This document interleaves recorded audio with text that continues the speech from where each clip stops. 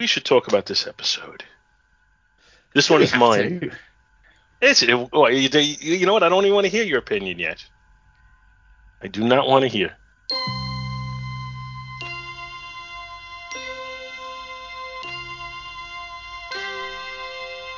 "2D, the Flat Frontier. These are the voyages of the Pancake Enterprise. Its rotoscoped mission: to repeat the same animation and music, to transcend the limitations of 70s animation, to go boldly where no cartoon has gone before. Toon Trek, based upon Star Trek, created by Gene Roddenberry. Starring Paul Spataro. Also starring Dave Pascarella. With Bill Robinson and Andrew Leyland as Andy. Production assistants J. David Wheater.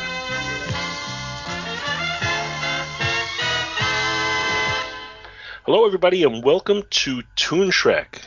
I'm Paul Spataro, and I am joined, as ever, by Dr. Bill Robinson. I don't have lips. Sir Andrew Leyland. I'm faking being sick. And Commander Dave Pascarella. So this is what the zoo looks like, huh? So today we are here to discuss Season 1, Episode 15 of Star Trek The Animated Series, The Eye of the Beholder. But before we get to that, do any of you guys have any Star Trek talk? Yeah, Picard shut down production because everyone's got COVID. Everyone has COVID. I mean, that's the Well. reality of life right now. Everyone has Yeah. COVID, so nobody should do anything. 50 members of cast and crew tested positive, so they shut down production. I don't know if this is on Series 2 or Series 3, because my understanding was they were filming them both back to back, because, Patrick Stewart's not getting any younger. Do any of them have symptoms? I have no idea. I'm not on set. Because that's what it seems like lately, is that everybody's got COVID, but I'm not hearing about anybody with any significant symptoms. I'm sure there are some out there, and I don't want to get the angry emails telling me about how I'm understating it. But I'm hearing about a lot of people who are, getting COVID and either don't have any symptoms at all or, running a 99 fever, stuff like that. So hopefully that means we're starting to see the tail end of this and we can move on and actually live our lives again. Well, my wife had 7 people in her family over the past 2 weeks. They, at varying degrees, had COVID. Luckily, none of them had to be in the hospital. Her mother had it, so she was feeling. She's like 73, so she was feeling a little. She was kind of hit her a little bit. Everybody else is kids, younger people. They seem to be, very, like I said, very, very minor degrees. In our hospital, there's a bunch of cases. So it is taking up space in our hospital because we serve veterans. So a lot of them have extenuating health circumstances. So, but it does seem to be being more prevalent. Now, I'm not a scientist, but I do believe that viruses, when they mutate, viruses want to live. I want to live. That was the Star Trek time. That they don't want to kill. They don't want to kill their hosts. That no kill eye. Yeah, no kill eye. That they want. They want to be able to propagate and spread. So killing your host is not conducive to that. Again, I'm not a doctor. I only play one on a podcast, so don't take my advice as the gospel or as Joe Rogan. The gospel according to Joe Rogan. Yeah. So my closest thing I have to Star Trek news is to show my own ignorance. I recently heard somebody use the line, "It's a good day to die," and I thought, oh, he's quoting Star Trek. And then he went on to elaborate and explain why he was using that quote, and he credited it to Geronimo. I had no idea that was where that came from. I thought that was just a Klingon line, and I'm looking it up, and it says the phrase "a good day to die" or "today is a good day to die" is a phrase historically associated with certain Native American cultures. Well, you haven't not read with the those Klingons? until you've read them in the original Klingon. Yeah, Yeah, there you go. exactly. Now, were any of you aware of the history of that term, or are you No, equally right. naive? We are equally as ignorant as you are. Honestly, I thought it is a good day to die. I always just hear Michael Dorn. Yeah, me too. Oh, yeah. I mean, his other big one is ramming speed. I'm pretty sure that was not Geronimo. No, but I think that's... Oh, it was somebody in... Maybe like a World War II quote or something. No. I think it was like the Civil War or something. No. I want to say... Captain Wilson Parmenter said it. I think it 1812. was back further. Well, we could just look it up on this machine I have. Computer. You're all wrong. Captain John Sheridan said it. Oh, stop. All right. Let me look up ramming speed. And he should turn into Chekhov. And anytime we say anything, he should say, "Oh, it was first in Babylon It was 5. originally in English." It was first in an episode of Babylon 5.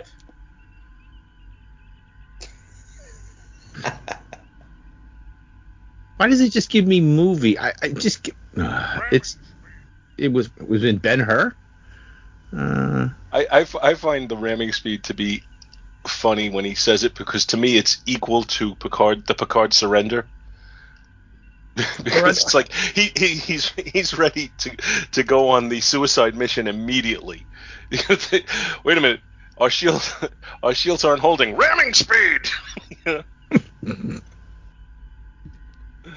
Well, I'll keep looking it up, but I do have another quote. Not quote, but so has anybody else watched any of Discovery this season? No, what I haven't, and I yet. think what I'm going to do is wait until the season's over and then Well, watch the entire thing. It's at the break until February. I found that out last night because I watched another episode and keep asking myself why, because I'm a glutton for punishment. It's all right, but it's just, I don't know. Now, for what it's worth, at Christmas time, we had dinner with an aunt and a cousin, and they asked me if I was watching Discovery, and I said, well, I've watched some, and I've kind of lost interest as it's gone on, and they were very into it. They said, oh, the new season's on, and we're really enjoying it. So that gave me a little more optimism that I might like this more than I have the last two seasons. I'll probably catch up with the 3 that I've heard since I last watched it and give it another go. Oh, so you have... That's right. So no, it's just not. I stopped halfway through. Was it the 3rd one? Which I just found really, really dull. I think it was the 3rd one. And I haven't gone back to it. I like the new uniform. Even though there's like massive spanning things going on, but it's more like... okay. Right. Do you think they've gone however many years into the future they've gone? So we're now literally where no man has gone before. We are literally at the forefront of where we've been, and they can start doing interesting stuff. And I don't think they've done it. I don't think they've explored the universe in any interesting way. It's like, if you've not had any warp travel for a while, and you've not had a Starfleet for a while, why are we not now just boldly going? Instead of once again doing an overarching plot line that may or may not be interesting for 10 episodes or however many we're doing now. Let's just go boldly again. Well, I mean, the episode before this, I guess it would be the 6th and 7th one. In the 6th one, there's stuff that happens that I was kind of like, well, this is kind of like this episode from the original series in one aspect. And then this recent one, I just watched it last night and I don't remember it. Yeah, it's there's so much spent with. I don't know. Maybe I'm just old and crotchety. I find it amusing that you're giving all this talk enough, and you're actually giving a review. Enough with everybody's feelings, okay? Oh, please, we don't do Just feelings. get on with the show. It's like, yeah, all right, we get it. I know, it's cool. And I know people are probably going to say, well, that's what Strange New Worlds is going to be. But there's only so much you can do with Strange New Worlds because it's yet another prequel. And that's not to say it may not be fun. It probably will. Anson Mount was a breath of fresh air. Who doesn't love Rebecca Rameen? I'm not really sold on the guy playing Spock, but I'll give him benefit of the doubt. But again, it's another prequel. You know, it's fine reading comic book stories about Christopher Pike, and it's fine reading novels about Christopher Pike. But if you're going to do it as a TV series, you're locked into that prequel mentality where they can't really contradict anything that's happened or will happen. So by necessity, it strangleholds your storytelling. And one of the interesting things about Discovery in Series 3 was, like, we've gone past all of that. We're no longer a prequel. We can do new stuff. And it doesn't really feel like they're doing new stuff. It just feels like the same old stuff. It feels like one of the things that I originally have the problem with Voyager is that they flung them into the Alpha Delta Quadrant, wherever they flung them, and yet we were still doing warmed over Klingon stories, but with different aliens. And there seems to be a distinct lack of imagination on the part of the people making the show. Well, so they go to the future, and now, I mean, spoilers if Dave and Paul haven't seen this, you know, warp technology doesn't work for reasons. I won't spoil what it is, but when you find out, you're going to be like, okay. And, you know, now the Federation went to shit, and everybody went their own way because nobody could get around because all the dilithium went kaboom in ships. But what about the alien ships that didn't use dilithium to do warp speed? Well, I mean, I guess that would be the Emerald Chain, because they kind of became the dominant, one of the dominant forces, and basically the Federation went back into hiding.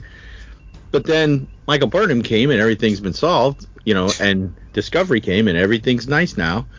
Well, because now they've got the one way to get around that nobody else can. So, and they solve all those problems, and, you know, then the rest of the season and part of this season is getting the band back together, getting the Federation back together, bringing people back in contact with each other, spreading dilithium back out through whatever. And then at the same time, we have a new big bad that nobody knows about, which is interesting and could be some type of, you know, is the kind of cool part of a new possible. It better not be some alien race we've already seen, or I'm going to be like, ugh. I'm sorry, when you said that warp doesn't work, I guess in the beginning or something, it doesn't work. I keep seeing Eddie Murphy going, the ship, it just stopped. You got some jumper cables? You give me a jump? Well, unfortunately, every ship that had dilithium blew up. Kaboom. It was called the Burn. And for a while there, Andy and I thought that it was going to be Michael Burnham that caused the burn. But we were wrong. So you're saying everybody's doing the burn? Everybody's doing a brand new dance now. Come on, baby, do the no locomotion. Not burn. Never to do with a burn. Burn. See, I always think you're onto a dead end when you do a story like that in something like Star Trek. So you take away warp drive. Well, what are you going to do then? Where are you going to go? That's why they're the only one. They've got the spore drive that and they can just pop up wherever they need. It's like that really dumb episode of The Next Generation where they couldn't do warp speed because they were tearing the fabric of space-time every time they used it. It's funny the poor fabric. I was thinking about that recently. That was brought up in the latest episode because a character wants to do something, and they're like, well, that would make warp travel impossible in that sector for blah, blah, blah, blah, blah. And I was like, oh, yeah, that's back, when that was Leonard Nimoy's wife. Yeah, they needed permission to travel above warp 4 or something. Right. Yeah, I liked Admiral Nechayev. I didn't find having a problem with her. Oh, no. I like that she was a hard ass. I thought she was quite funny. But I just thought that was an inherently stupid idea. So the entire premise of your show is boldly going at ridiculous speeds because that gets you into the story quicker. So we're going to deliberately handicap something like that. I have no proof of this, and I'm not making a statement, but I believe I want to say at the time it might have been veiled as a thing about like a environmental thing as a parallel to. it was very definitely that, No. but it was a dumb thing to do in story. I mean, just because we're going to adhere to the warp things doesn't mean the Kardashians. Yeah. Sorry. Now you're getting into. Now I'm getting into politics. Well, I started over Two the. world names here on Earth for that. I started over the holiday to rewatch the original Star Trek, the remastered version, and I was enjoying myself. And I got up to Miri, and they took it off Amazon. Yeah, it's going to be on Paramount Plus now, isn't it? As will everything. Have you I watched Prodigy? I had purchased the Blu-rays of the remastered versions, and for the 3 seasons, I think it only cost me like $40 or something like that. Yeah, And I did that quite some time ago, so I don't know if there's. So now they're probably scarce. No, they're re-releasing them as steelbooks. Because that's the new thing, re-releasing everything as a steelbook. Have you guys not watched Prodigy? No. You know what? That's I hadn't on my had a chance. to-watch list. Honestly, I'm curious to check it out. I've heard some good things. I don't know if those good things are reality or not, but I've heard good things, so it's on my to-watch list. One word review, Andy. Yay, nay? I've not seen it. It's not available here. They're keeping it back to put it on Paramount Plus, the same as Strange New Worlds and stuff. No, When is Strange New Worlds scheduled to show? I don't know now. I think it's fluctuated because of COVID filming, because I know Discovery launched late, and now Discovery's taking the break, and I don't think they want to have 2 shows released at the same time. They want you to keep paying that Paramount Plus money. So presumably when Discovery finishes, that's when Strange New Worlds will launch. Although Prodigy and Discovery are on the air at the same time, aren't they? So, Well, 2 things on the air at the same time is problematic enough. 3 is probably really probably a bit too much. overreaching. Yeah. So, I don't know is the answer to the question. Well, speaking of We animated could spend shows, 20 minutes saying I don't know. Yeah, pretty much. speaking of animated shows, what about the Star Trek episode we're here to talk about? Yay. So, Gee, that didn't sound like it. that was such a smooth segue, I didn't even realize you were doing it. Clever. He's very clever, isn't he? It is very clever. Clever boy. Oh, wait. No. So, this is The Eye of the Beholder. It originally aired on December 15th, 1973. It is directed, shockingly enough, by Hal Sutherland, written by David Harmon. And the plot is that the USS Enterprise investigates the disappearance of a scientific team near Lactation 7. Oh, wait a minute. I misread that. It's Lactra 7. Not lactose intolerant, 7. The starship Areola. Oh, no, wait, again. The starship Ariel is located there, abandoned, with its captain having transported to the planet's surface. What happened to the day when I did all the bad jokes in the? You know what's funny is you did the bad jokes and you were criticized for it, so you stopped. I know. So now I know. picked up that particular want, if you will. But hey, So we much have to for have fun. If we don't have fun, why are we doing this? But I'm going to start it from the beginning again, and I'm going to read it, for real, sort of, except for the mistakes I make that are real mistakes. The USS Enterprise investigates the disappearance of a scientific team near Lactra 7. The starship Ariel is located there, abandoned, with its captain having transported to the planet's surface. The Enterprise crew beams down to discover a series of unusual environments and are captured by the Lactrans, large slug-like beings with intellectual capacities far beyond their own. Science Officer Spock senses that they are telepathic but communicating at a rate of speed too fast to comprehend. The team is installed in a zoo collection with the surviving crew members of the Ariel, one of whom is deathly ill. Enterprise Chief Medical Officer Dr. McCoy, determines he could cure her if he had his medical kit, which has been confiscated along with their phasers and communicators. After the Ariel crew informs him that the Lactrans attempt to fulfill their captives' needs in response to impressions they pick up in their thoughts, Captain Kirk directs everyone to focus on the mental image of McCoy's medical kit. The Lactrans give them the kit, and McCoy treats their comrade. Kirk suggests similarly focusing on a communicator as an object they direly need. A young Lactrin responds, and Kirk calls the Enterprise for a beam-up. The youngster snatches away the communicator and is beamed aboard the ship in their place.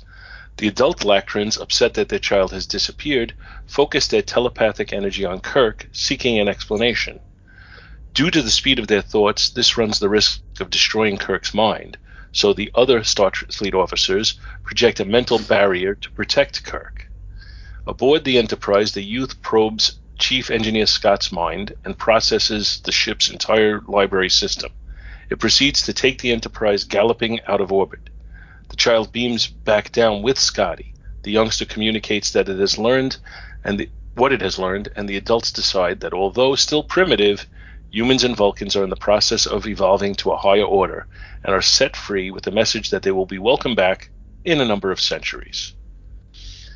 So, I thought this was a pretty decent idea, although not, the most original idea in the world.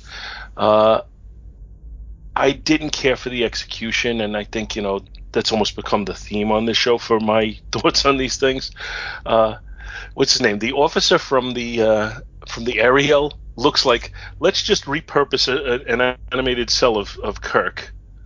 The voice acting from Duan and Majel Barrett are so uninspired that it takes away from the episode. And then lastly, this is an area where because you're an animated show, you have a chance to really let your imagination go wild with the character models of these creatures that you're putting in. There's a like a sea monster at the beginning, and then there's the Lactrins, and they're just so blah. It really just took away from it. I almost would have been better off, reading this in a novelization instead of seeing it in an animated version. I did find it very amusing, actually. I couldn't stop laughing when the sea monster fell on Dr. McCoy, his legs kicking, and they're just sitting there quietly discussing it as if he's not going to be either crushed or suffocate underneath this thing. So I found that kind of amusing in its own way. But again, it's just it was fine for what it is in its own way, but it was disappointing because once again it's a lack of execution that makes it an episode where I feel like it's a lost opportunity again. What do you guys think? I didn't understand the ending. That How so? the baby alien was able to figure out what was going on in their minds. And No. I got all of that. I didn't understand why Captain Kirk had to pretend to be sick when the first person they discover when they beam down to the planet is a sick person. That's what I said too to myself. Well, because well, they did that. What? I love that you two both. You are the living embodiment of that Nathan Fillion gif. Thank you. I appreciate that. I didn't get that. And of course, the person that they find when they beam down, we never find out if McCoy treats her or not. I think you just assume he gave her a pill and she grew a new kidney. Oh, okay, fair enough. So what happened to the other three people? Well, another excellent question. They said they did mention that in passing, that I think that they did die for reasons. So they probably got malaria and died before they got there. Oh, that's what it was. I think they got an insect bite that was. Oh wait, no, it was the lady that's sick got the insect bite. Yeah, I think it's the lady that's sick that had the insect. The other three people were dead. They're all dead, Dave. But I'm just assuming, I'm just going with the thought process that they had some sort of similar thing, and they didn't have the medical ability to treat them because they didn't have any kind of medical kit with them, and that was what that's what took them away. he So they feigned stunned them. sickness so that they would be able to form a cognitive thought in their head saying we need a medical bag to fix him, and then they have an example. Because if he's just standing there and he looks fine, why would they? Well, these highly intelligent beings whose minds work faster than ours, you think they could have seen through this ruse. Oh my God, he's obviously sick because he's on the ground. Yeah, let's get him the medical bag. That they want the thing. The hoof. Yeah, the hoof, whatever that bag was. Well, they were able to think the communicator into the mix too, right? How about I think, hey, how about you open the door? Hey, how about I need to go to the bathroom. Can I get out of here? Now this had some.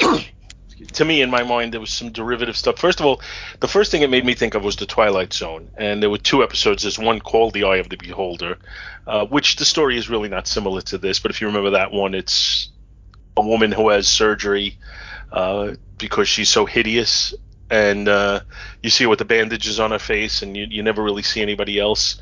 And then the episode ends when they take the bandages off her face, and she's, by our standards, a beautiful woman. She's And then Ellie Mae from. I was going to say, she's Ellie Mae Clamp. Clampett, yeah. Yeah. And then you see everybody else, and they all have kind of like pig faces, and they look at her as if she's hideous. Yeah, they all look like Jethro. It's like the other one that it reminds me of is People Are Alike All Over. If you remember that one with Roddy McDowell, where they go to another planet and they start treating him like a king, and he's all thrilled and everything until he finds out he's in a zoo. Mm-hmm. So there was that was what the Twilight Zone connection for me. And then the other thing about this is it just reminded me a little bit of The Cage with the Telosians, putting them in a cell and kind of keeping on, So you're here to entertain us. Well, yeah, I got a Cage vibe off it as well. There was an original episode series that's named Eye of the Beholder, not The Eye of the Beholder like this is. That's true. That was the one with the people who move so fast you can't see them. No, I thought that was the one with the Medusa. That was Blink of an Eye. You're right. That was the one with. No, Eye of the Beholder is a Next Generation episode. What? Is it? Yeah. Okay. All right. So what the heck am I thinking of? I don't know. Tell me your plot and I'll tell you. The one with the Medusan, with the ugly guy in the box. Oh, that's Is There in Truth No Beauty? Oh, okay. Yeah. That's got Dr. Pulaski, future Dr. Pulaski. One of her two appearances on the original series. Yeah. Where she played two different characters. Yes. Well, three if you count Dr. Pulaski. Oh, true. Well, I just meant on the original series, where the other one was the when Kirk became Sargon. Yeah, Return to Tomorrow. Yeah, and they all gave them the booming voices. Yes, and Leonard Nimoy gets to camp it up, which is always funny. There's also a novelization, Eye of the Beholder, for the Next Generation. There is, by Ann Crispin.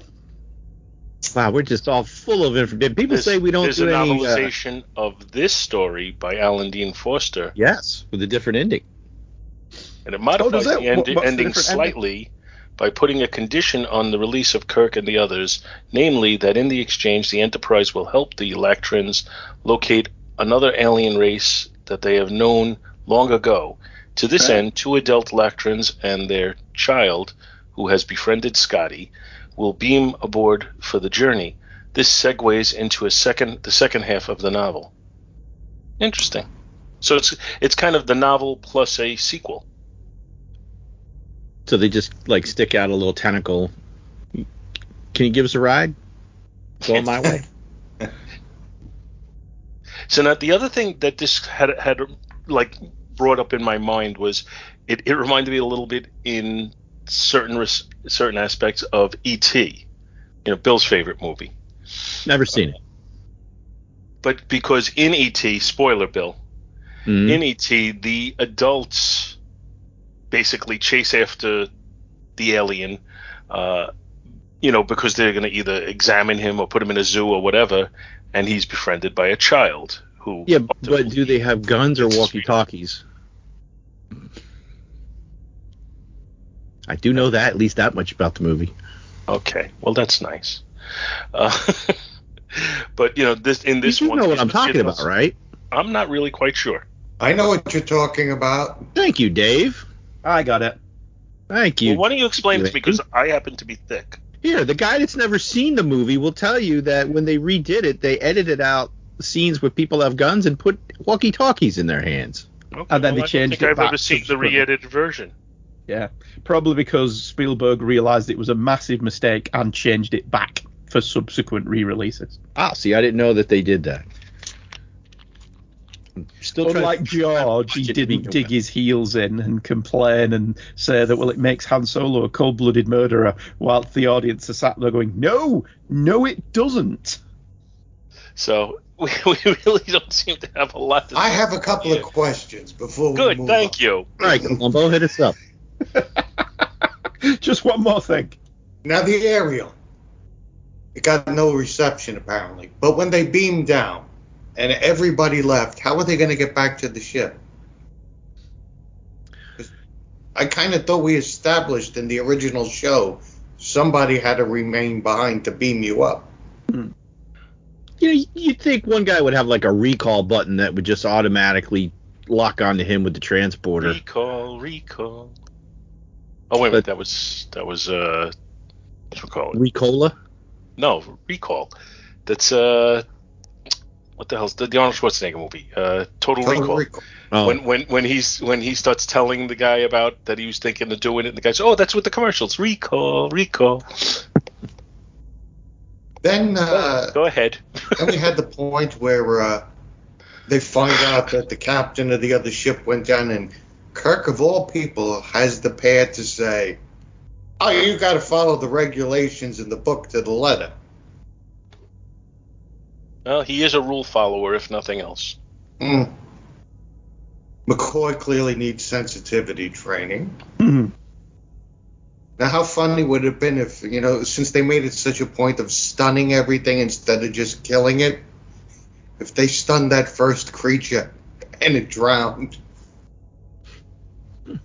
whoopsie. Well, maybe he's pretty buoyant and he would have floated. The changes in environments, all I kept thinking was Planet of the Apes, how they went from a desert to a lush landscape. Okay. Spock, and I quote, "You propose the same environment necessarily prompts the same evolution?" And my response is Omega Glory, same politics as well. Miri, same society, same people. Bread and circuses, same politics and religion. Now the whole ending where the creatures say you might be interesting in, say, 10,000 years, whatever it was, wasn't that with either the Organians or the Metrons where it was the same thing? Where they leave and say, yeah, well, we'll be back in 20,000 years.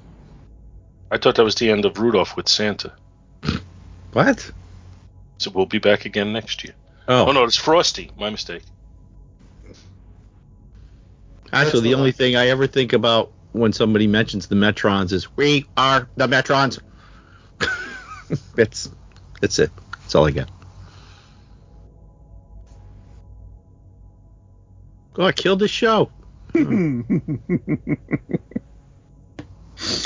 Look, I don't think you've killed it so much as this. This is Star Trek by the numbers, really, isn't it? There's nothing really bad about it by any stretch of the imagination, but it's a tried and true story that we've seen done many times before, not just on Star Trek, as Paul pointed out. I'm going to say something I've never said before. I quite like the animation in this one. I like that the budget stretches to depicting the aliens as aliens. And not standard, people from central casting or people with funny bumps on the head. So that's a plus point. But yeah, it's mostly just okay. It's not bad, and it's not good. It's fine.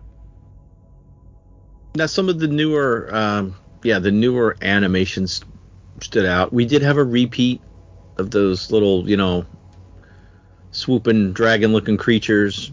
It was all right. It's a repeat. But there was enough new stuff that I caught while I was watching. Is like, oh, okay, so, all right, this isn't just a complete rehash and reusable old scenes. Now, that being said, I got to stop watching these later at night maybe I should just watch them like first on before I start, because I watched two episodes of The Expanse. This, what else did I watch? Discovery. Because I was being on holiday, I was trying to catch up on things because I'd fallen behind. But there was a few points in it that I started to, like, when they're walking through the desert. Walking here. Yeah, that I kept drifting off, and I was forcing myself to stay awake until we got back to the action. Maybe it's because the music is so, in some cases, repetitive.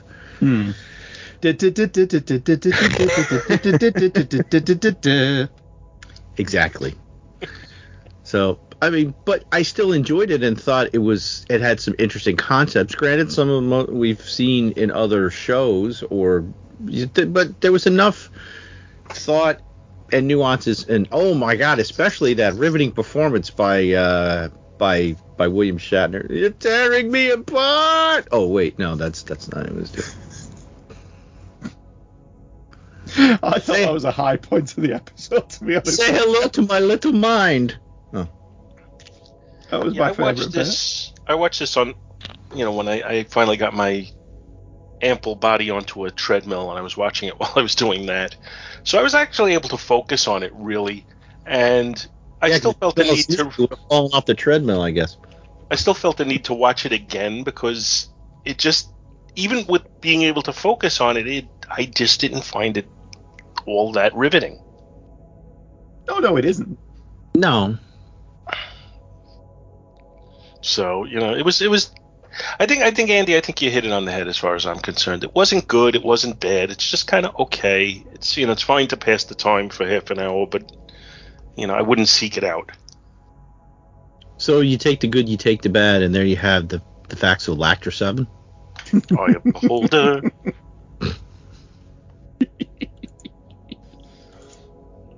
Any points to make on this one? No. That said, I'm going to give it my rating. It wasn't good, it wasn't bad. 2.5.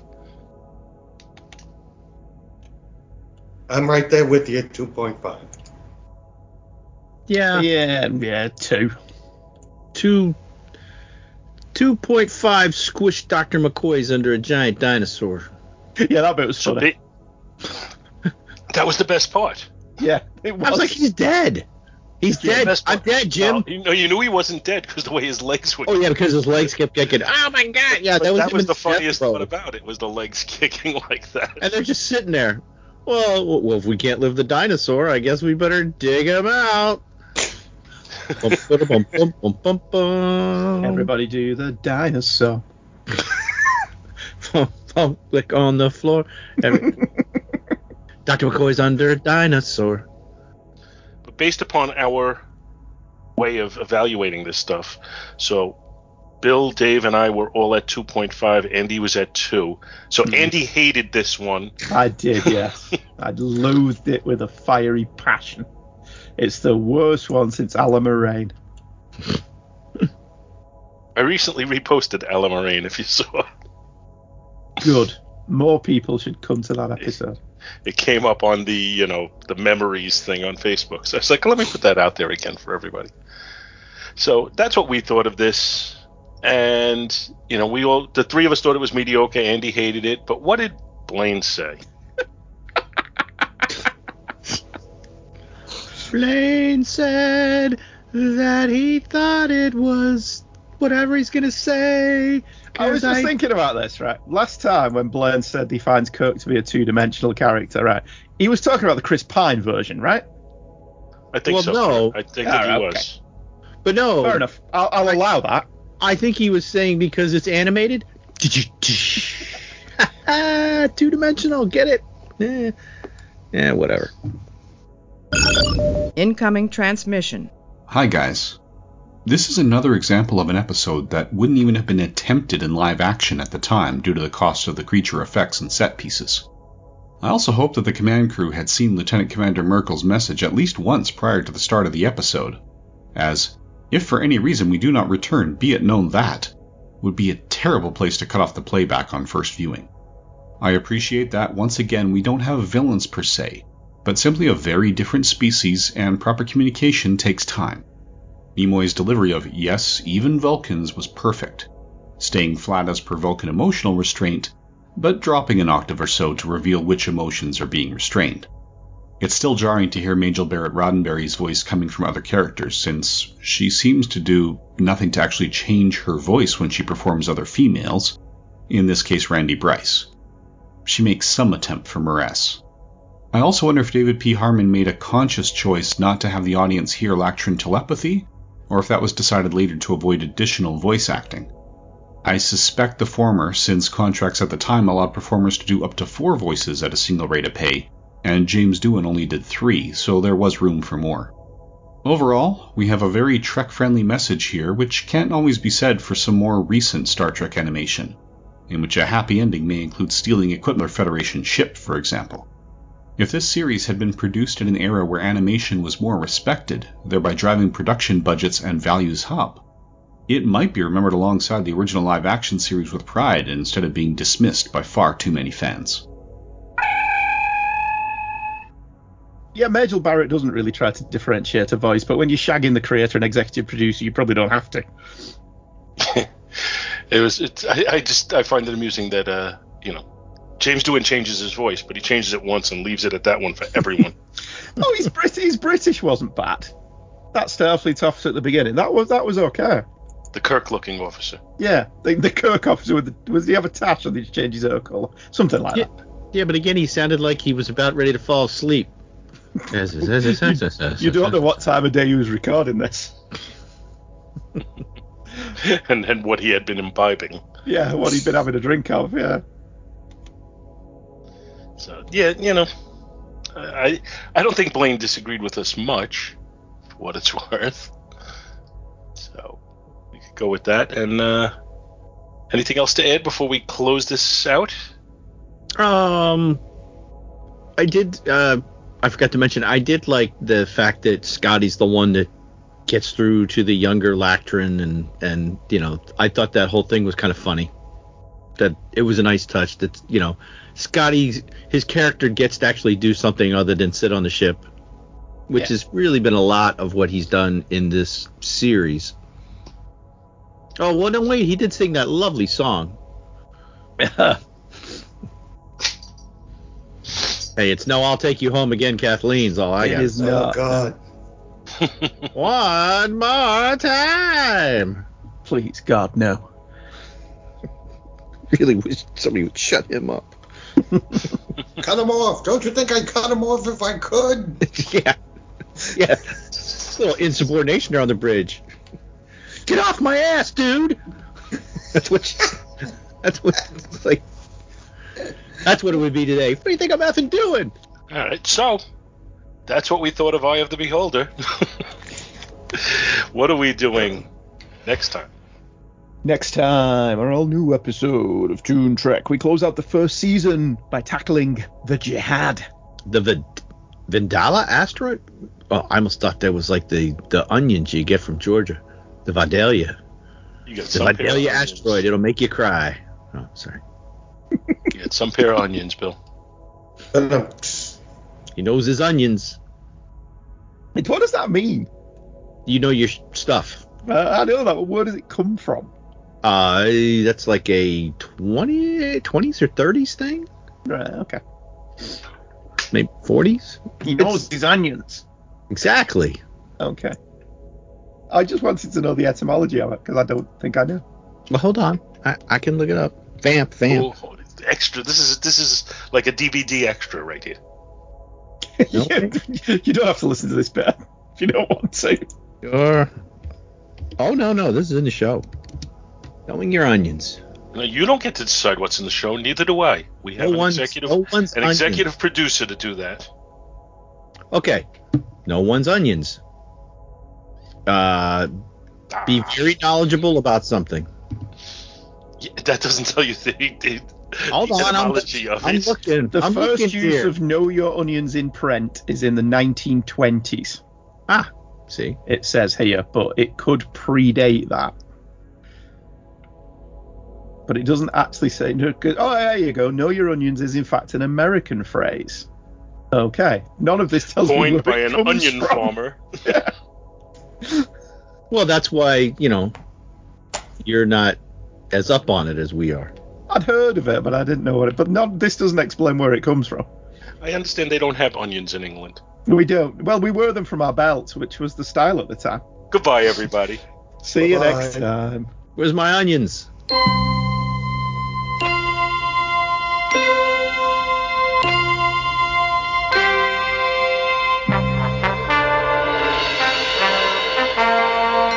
Toon Trek is based upon Star Trek, created by Gene Roddenberry, and is a Two True Freaks presentation.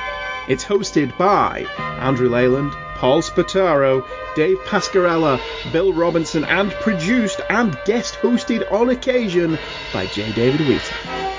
All music and clips are copyright their respective copyright holders, and no infringement is intended. This is a review show, and as such, protected under fair use. Yeah, let's go with that. We hope you enjoyed this episode of Toon Trek.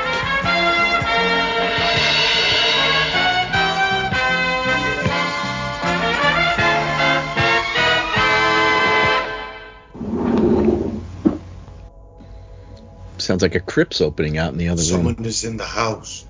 Yeah, the dog.